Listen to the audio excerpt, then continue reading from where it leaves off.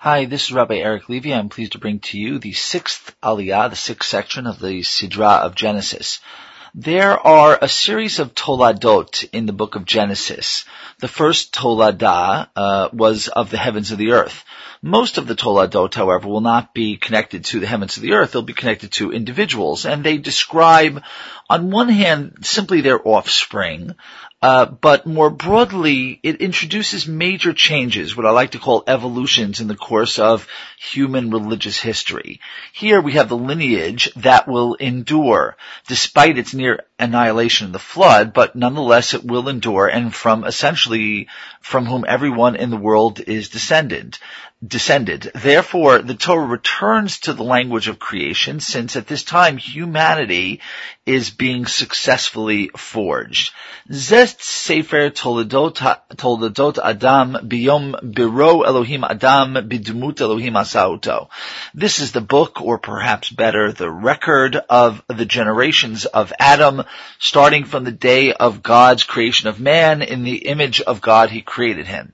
Now, there are some extra words here, and Rashi points out, or jumps on these extra words, and says that the process of having children happened on the exact same day that man was created. And the reason why Rashi jumps on this is because he's trying to emphasize that the original sin is not sex and childbirth, as early Christianity would have it.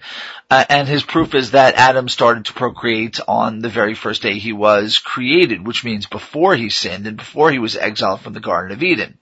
Ibn Ezra says that the repetition here is used to note that, as opposed to all of Adam's children that were created in the process, the natural process of procreation, Adam was created by God in God's own image, which means he was created not by man and woman, but by God. And by saying he was created in his image, he was created not so much with intelligence, but focusing on the ability of man to create other man, just like, or not exactly just like, but in similar ways to the fact that God can create man as well. Zachar u'nekeva bira'am vayivarech otam vayikrat shmam Adam biyom hibara'am. And he created them male and female and blessed them and called their names Adam, or mankind, on the day that they were created. Now, there's a lot of repetition here, so there's a lot of deep significance to the irregular and duplicate wording. However, I'll stick to the literary purpose of this extended wording. The Torah is essentially starting the story of creation again for the third time, describing how mankind is successfully created and goes forth. And what it does is it uses expressions from the two earlier creation stories. It uses the Zachar u'nekeva, which he spoke about in the creation story that was related in chapter 1, or creation 1. And the words biyom hibara'am, on the day that we're created, is a direct quote, or a similar quote, to the creation story which begins in chapter 2 verse 4, or what's called creation 2. So the Torah beautifully ties together the two earlier creation stories to come up with the ultimate creation story, which is about how man forms into mankind. From here to the end of the Aliyah, we will have a long list of the lineage of Adam, Shet, and On. It will continue into the next Aliyah as well. There is only one of these of children who stands out, really, and that's Chanoch. But there's always something more than meets the eye. A lot of people kind of glaze over at all this repetition, and he begat him, and he begat him, and he begat the other person. But I think that there's always some things which are of note. For instance, I think it's very interesting the way the number of years that each generation decides to have babies, that is how long they wait till they have babies, is indicative and important, and I think that's a message the Torah wants to relate as well. Also, I should point out that the Rambam says these are not the only people born in the world. In fact, even here it says that they had children which we never know their names. And that's because the Torah is not a history book, and as such it only records things that have religious significance. The first being that this generation does not stop and die out after the 7 generations of Cain's lineage. That is, Cain's lineage was doomed after 7 generations, and this one in comparison is successful. That comparison between the failed lineage of Cain and the successful lineage of Shet is emphasized here by the similar names in the two lineages. As we'll see, the children the names are very overlapping. And there was no doubt heavy competition between the two lines. They probably watched what each other were doing, even though all of this background story is only hinted to here because it's not the main point of the Torah. Another issue that I think we have to deal with is the very long lives, the 8, usually 900 years that people live. Now, the Torah says explicitly that life was this long until the sin of the Bnei Elohim, which we'll see in the next Aliyah, the next section. And as a result of the sin of the Bnei Elohim, God cuts down, reduces the lifespan to 120 years, which is how long Moses lives. Although the Tanakh does record someone who lives to about 130 years after the time of Moses. The Rambam, interestingly says not everyone lived for that long time, 8 to 900 years, and that there were plenty of people living the same amount of years that we do, up into the 80s, 90s, 100s. But essentially the Torah only mentions these long-lived people because of their exceptionality. Anybody who was not exceptional was simply not recorded. Now, this may be so, the Rambam may be right, but I personally have no problem with the fact that God can change human biology and physiology. In fact, in the 21st century, we're starting to master the science that will break the age barrier. And I wouldn't be surprised if my children lived into 120 easily and my grandchildren lived to 200 years and beyond. So if science could do it, if man is powerful enough to wield science to extend human lifespan, which I believe it will, then obviously God could do it, if he wants to as well. I just hope we don't fall into the same sins when our grandchildren start living for hundreds of years. I hope they don't fall into the same sins as our long-lived ancestors who are described here do. And I'll discuss that sin, which I think was directly, that is, I think their long age was directly connected with the sins that they did, as I will explore further in tomorrow's Aliyah, in tomorrow's section. Essentially, getting back to this lineage, description of this line of Shet, there are 3 things described here for every person. We have the name of the person, we have how long he had before having his primary kid, his firstborn son, and then how long he lived after having that son. Vayechi Adam 30 u'mat shana vayoled bidmuto kitzalmo vayikrat shmo Shet. And Adam lived for 130 years and caused to give birth, i.e. a child, in his own image and in his own form, and he called his name Shet. The word yoled, or laholid, is the hifil of yalad, to give birth, which meaning he caused to give birth. The sense is that he caused his wife, whose name is not mentioned, to give birth by impregnating her. I guess I'm going to stick with the word begat and begetted and begatted. It's okay. It's a bit stilted, but it avoids issues of saying that the man gave birth to a child. Vayihiyu yimei Adam acharei holido et Shet shmonem me'ot shana vayoled banim uvanot vayihiyu kol yimei Adam asher chai 900 shana u'shloshim shana vayamot. In Adam's days after he begat Shet were 800 years, and he begat sons and daughters, and the total lifespan of Adam was 930 years, and he died.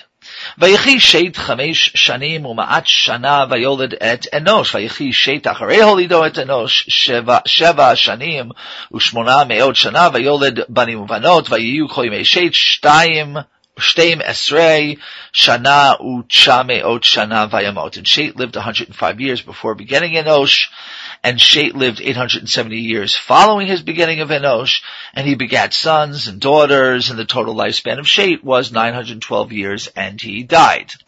Vayechi Enosh 90 shana vayoledet Canaan. And notice the years are getting younger as people are having their kids earlier and earlier.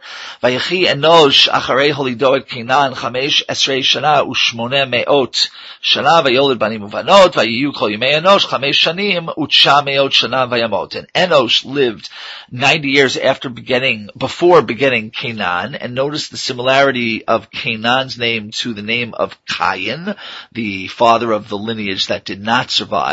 And he lived 815 years after begetting Canaan, and he begat sons and daughters, and the total lifespan of Enosh was 905 years, and he died.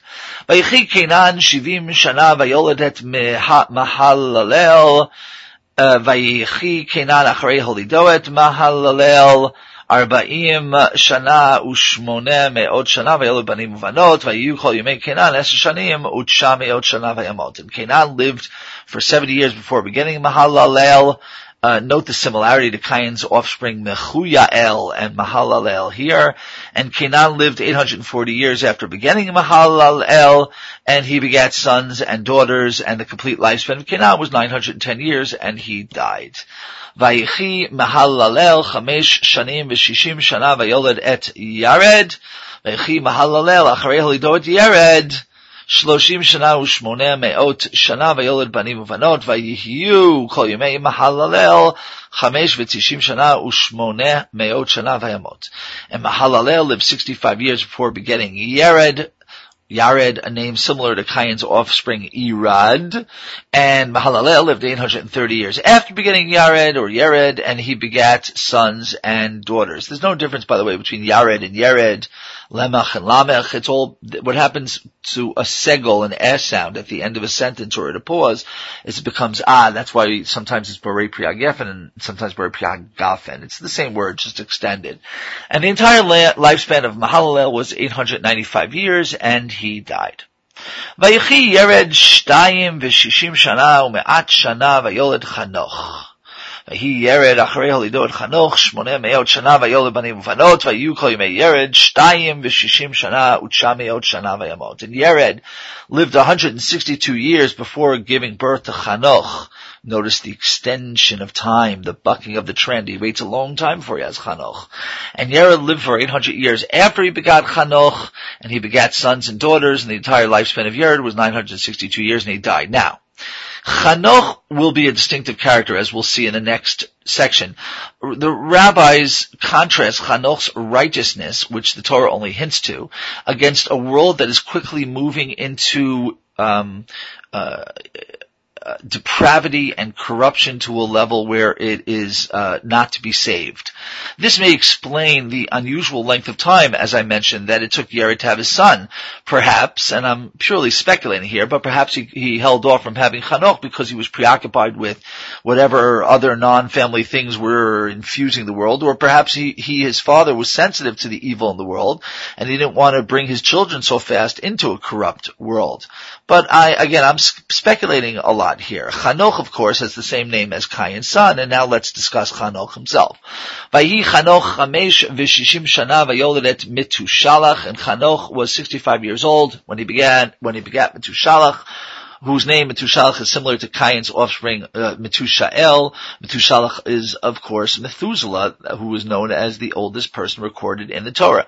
And now the narrative deviates from the norm. Vayitalech Chanoch et ha'Elohim. Et, of course, means with. Im ha'Elohim. Acharei holido et Metushalach 300 shana vayoled banim banot. And after giving birth to Metushalach, Chanoch walked regularly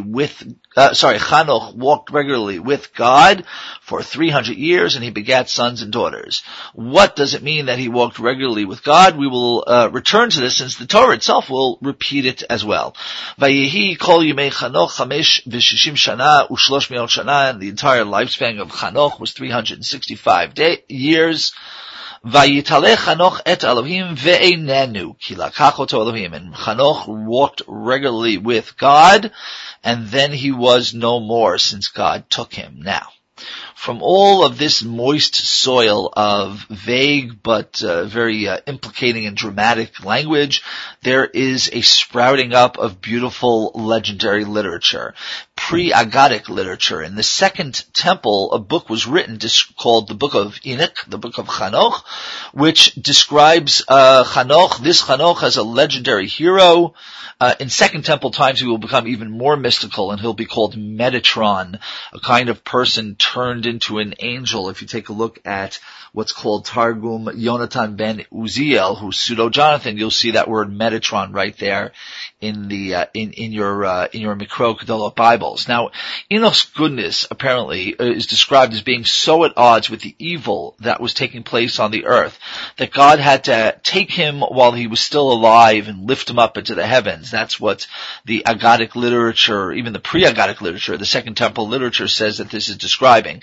And there, Chanoch becomes an eternal witness to the supernatural wars between the angels and terrible earthly events, not only of his own time, but well into Messianic time as well, far forward to the Messianic time as well. Now, the simple sense of the term, and God took him, ki lakacho Elohim, is that he died. That's it. That is, that term is used to describe death. And in fact, the prophet Ezekiel's wife also dies using that term, lakacho Elohim. Nonetheless, the Torah does seem to be hinting at something that is unusual. That is, it's true, lakacho Elohim could just mean and he died, but it's quite a different language than everything that we've seen before. The Torah seems to be going out of its way to say something's going on here, but I don't really want to describe it. Second Temple literature will tie Enoch's removal from the world, as I said, specifically to the Bnei Elohim, who are a group of something, which we'll explore in the next Aliyah, who create great sin and limit human life. But the simple sense is that Hanoch simply bucked the trend. He was a lonely, righteous man who attached himself to God, similar to how Noah walked before God and how Abram was told to litalech lefanai, to walk before me, using similar words, the ones that we have here.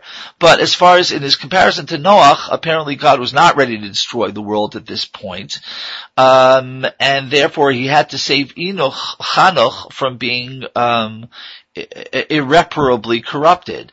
Abram, again, was also told to walk regularly with God, but Abram apparently was able to make a better, more moral world. Apparently Hanoch here is not able to stave off the tide of evil which would inundate the world.